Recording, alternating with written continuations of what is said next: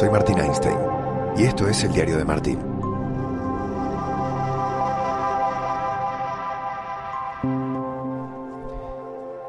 Ha terminado la emisión de Último Tren a Tokio. Se siguen repitiendo los capítulos en diferentes horarios y es muy bonito escuchar o leer, mejor dicho, todo lo que pones, las cosas que te ha provocado, que has sentido al ver este viaje en tren por Japón. Seguirá el podcast un poco más para acompañarte, un podcast que se grabó arriba del tren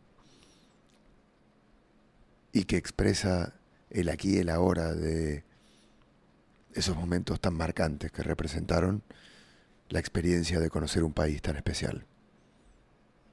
Seguimos el diario de Martín subidos al tren.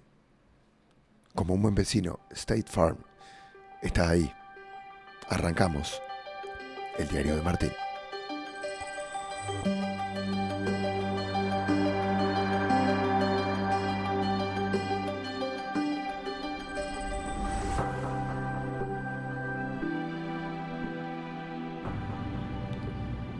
Buenos días.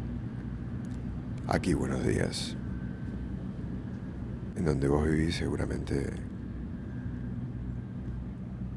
si vivís en América, está anocheciendo. Llevamos ya muchas jornadas, arrancando muy temprano y terminando muy tarde. Creo que es el día número 16 ininterrumpido de viaje. Voy en el tren rápido. Acabo de ver una imagen que me llamó la atención y te la voy a comentar. Una cancha de fútbol de tierra que pasó rápidamente. Nosotros pasamos rápidamente y mi mirada se posó apenas 2 segundos, pero me llamó la atención. Era un tipo, acá son las 7 de la mañana de un domingo, o sea, nadie en la calle. Un tipo jugando al golf o con un palo de golf en el medio de una cancha de fútbol de tierra, practicando solo en el medio de la nada. Es como una imagen muy japonesa, muy rara, muy sacada de contexto. Cancha de tierra, palo de golf, tipo domingo, 7 de la mañana. La tierra y el golf no se llevan bien. El fútbol y el golf son dos deportes diferentes. ¿Quién se levanta o madruga un domingo para hacer semejante cosa? Los japoneses te sorprenden en todo momento. Es increíble eso. Desde el tren también, por ejemplo, ves putting greens, o sea, estas especies de golfitos, ¿no? Pequeños espacios para jugar al golf, protegidos por gigantes redes que se alzan en el cielo, colgadas de andamios y estructuras que son espectaculares. Las ves en las ciudades y son enormes. Bueno, algunas las vimos ayer cerca de Osaka. Tienen hoyos flotantes, o sea, esta estructura, esta red gigante que delimita un espacio, es un lago en el cual flotan hoyos. Otra de las excentricidades de este país, que a medida que vamos viajando vamos conociendo de a poco, y la verdad, más que certezas, lo que me genera son preguntas. Ayer le comentaba a un compañero de viaje, me encantaría hacer un download de este país, es decir, que alguien me lo acerque un poquito más, que me lo mastique, que me explique cosas. Porque hay un lost in translation total y uno percibe, creo, un 10, un 15% de lo que realmente está allí. Cuando necesitamos ayuda, no hay nada como un buen vecino. Por eso, cuando pienses en el seguro de tu auto y hogar, confía en State Farm. Mira, ahora mismo hay un agente listo para ayudarte, así que llámalo. Te brindará atención personalizada y te ofrecerá soluciones a la medida de tus necesidades. Contacta hoy mismo a un agente llamando al 1-800 State Farm. Qué bueno que ser un buen vecino no pase de moda, ¿no es cierto? Marca conmigo 1-800 State Farm. Hablemos claro, como un buen vecino, State Farm está aquí. Te voy a contar qué es lo que me pasa a mí, qué es lo que yo percibo. Wow, y ahora veo unos globos aerostáticos en el cielo, 3 colgados del aire, en el medio de un paisaje totalmente industrial, de chimeneas.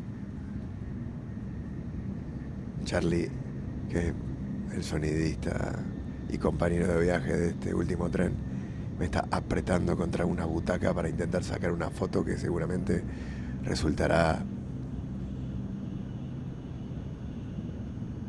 muy lejana. Los globos deben ser como puntitos en la foto, a ver. Sí. Ah, es un video. Bueno, no está tan mal. Se ven. Y la velocidad del tren frente al estatismo de los globos funciona. Bien. Ahora tenés mejor foto, Charlie, mira. Un globo es como una especie de arco iris. El otro tiene como dos mitades. Una blanca y otra negra. Y el otro es como medio militar. Es espectacular este país. Es lo que te digo, tiene sorpresas. Cada kilómetro que recorres te está esperando una. Pero hablamos de la mentalidad de los japoneses y de... Creo que hay algo que sí me queda, o que comprendo. Ahí está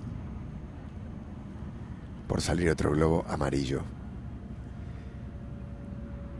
Tiene que ver con la contención, con el esconder las emociones,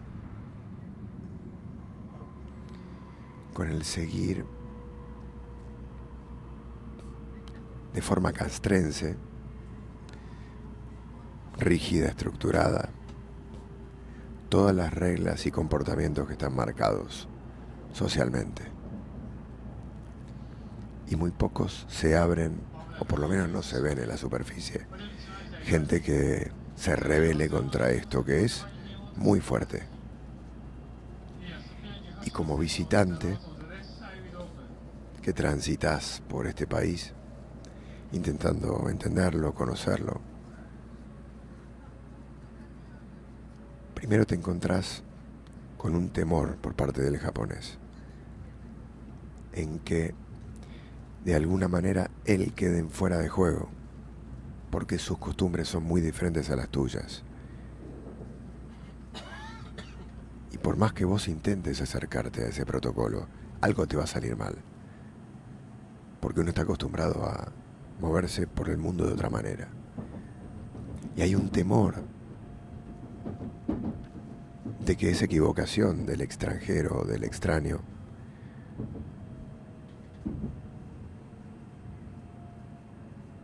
genere un conflicto. Porque hay algunos japoneses que no están preparados o no.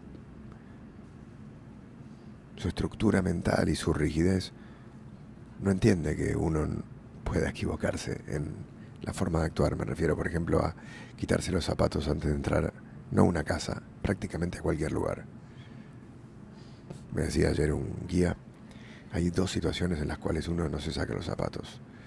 Cuando uno es un ladrón y entra a robar una casa, o cuando hay una guerra y no hay tiempo de quitarte los zapatos, o sea, una situación de emergencia.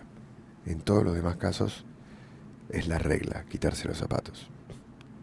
Eso no importa si hayas utilizado los calcetines, las medias durante 24 horas sin quitártelas, que casi te diría es nuestro caso, que tenemos jornadas de 15 horas en el verano a 30 grados de temperatura, caminando mucho en exteriores. Yo creo que hasta es más saludable no quitarse los zapatos para el resto de los que están compartiendo ambiente con nosotros. Pero las reglas se cumplen. Y es así. se aguantan el olor a pata si lo hubiera. Pero sí, es como que el acercamiento cultural, por lo menos cuando uno llega a Japón, y es una sensación que tengo, no digo que sea la realidad, va en un sentido.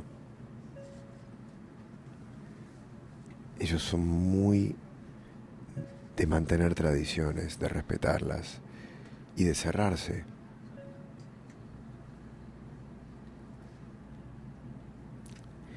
Y yo creo que esta contención y este esconder los sentimientos, expresar, tiene que tener un rebote en algún lado. El ser humano necesita sacar, hacer catarsis, pegar un grito en algún momento, llorar, reír sin tener que taparse la boca, como hacen acá. Las mujeres se tapan la boca cuando sonríen porque la risa es una expresión genuina de satisfacción, y como las emociones socialmente no está bien visto que se muestren, supongo que será por eso. Es algo que infiero, no algo que sé. Decía que esto tiene que tener algún rebote, porque es un comportamiento poco natural el de no expresar las emociones. Al final somos humanos, somos errantes, sentimos, amamos, odiamos, nos enfadamos, nos volvemos a amigar, y todo eso se ve, aunque lo quieras ocultar. Pero yo no he visto en todo este viaje a un japonés enfadarse, enojarse, pegar un grito. Todo es como, no, perdón, disculpe. Las cosas se piden, hay normativas, pero todo se hace con mucha suavidad y con mucha contención y sin estridencias. Hubo una sola ocasión en la que tuvimos un japonés que se enojó. Nosotros vamos grabando por todos lados y queremos mostrar todo, y hay veces que las reglas del país no lo permiten. Veníamos acompañando a un niño con el cual ya teníamos pactado que íbamos a contar su día de ir al cole, porque los niños acaban solos al cole. Y eso es algo espectacular también, ¿no? Como el individuo tiene una responsabilidad y tiene que cumplirla. Y les enseña eso en esta cultura desde pequeños a los niños. Y queríamos entrar al metro. El chico toma el transporte público solo, tiene 10 años, con su hermanita de 8. Y claro, no teníamos permiso para hacerlo, para grabar dentro del metro. Y nos vino a parar un guardia de seguridad en una actitud no violenta, pero a mí me pegó un empujón. Cosa que me sorprendió muchísimo. Es más, ahora digo que bien que el tipo pudo hacerlo, porque es algo muy raro de que pase aquí. Es muy raro. Nadie toca a nadie. Nadie se enfada con nadie. Nadie le grita a nadie.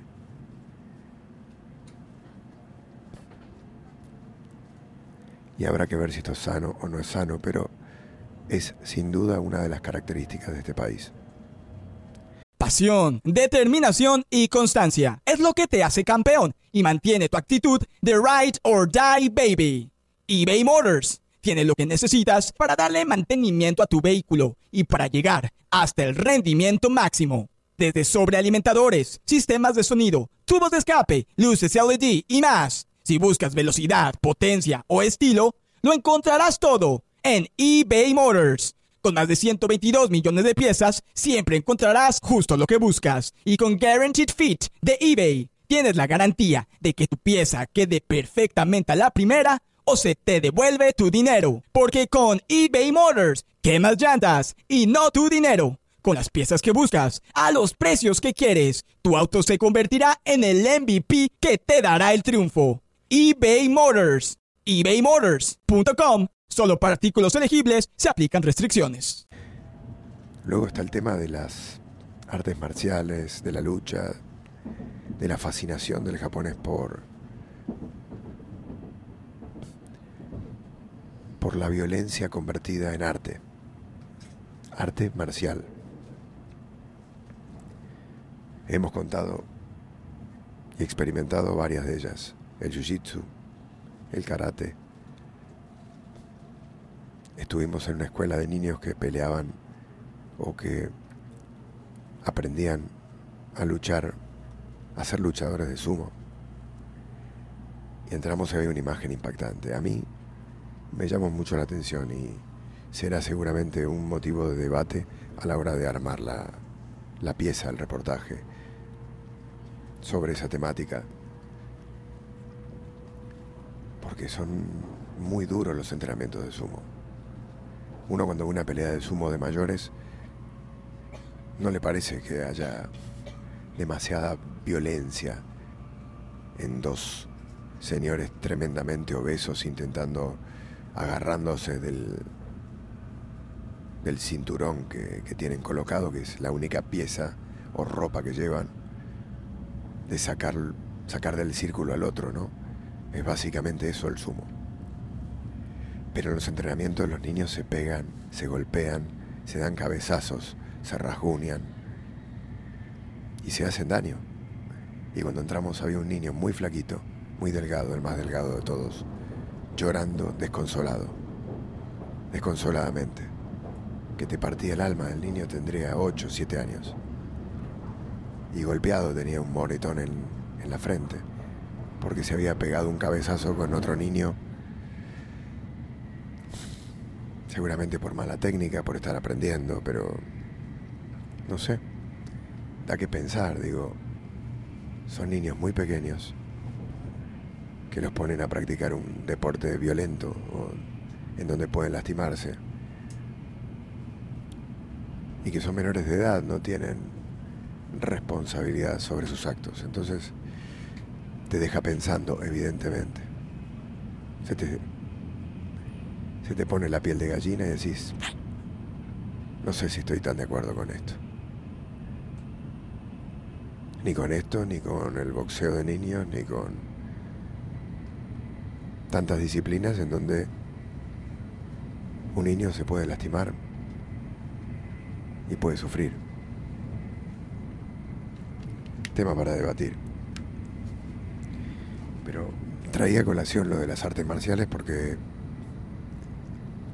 de alguna forma también pueden servir como un escape, como una válvula de sacar eso que el japonés tiene contenido durante todo el día y que sí lo puede expresar agitando su cuerpo, haciendo catarsis a través del ejercicio y de la práctica de un deporte de lucha, de acción, de confrontación contra otro ser humano. Es interesante esto, para que te quedes pensando y para que me quede yo también pensando. Me encantaría volver a Japón con más tiempo y tal vez encontrar algún local que tenga una onda parecida a la mía y que coincida con mis puntos de interés y que me pueda hacer como un download menos violento, poder entender un poco más, llevarme a los sitios, explicarme qué es lo que pasa allí. Creo que es un pueblo que en la superficie te choca por lo diferente que es, pero el que es muy difícil entrarle en la profundidad. Y para eso, si uno no tiene años de vida para quedarse aquí y comprender cómo son, te hace falta un guía que te lleve rápidamente a destrabar abrir esas puertas y a contarte un poquito. O a que experimentes con un manual al lado, que es él. Cosas que solo pasan acá. Volveré seguramente, es un país hermoso y muy interesante. Acá te dejo. Vamos con el equipo de Último Tren a Tokio, rumbo al monte Fuji, en una de las últimas jornadas de esta primer parte de grabación del viaje. Son 20 días ahora y 20 días en el próximo viaje. Este fue el diario de Martín. Espero que te haya gustado. Nos escuchamos en la próxima.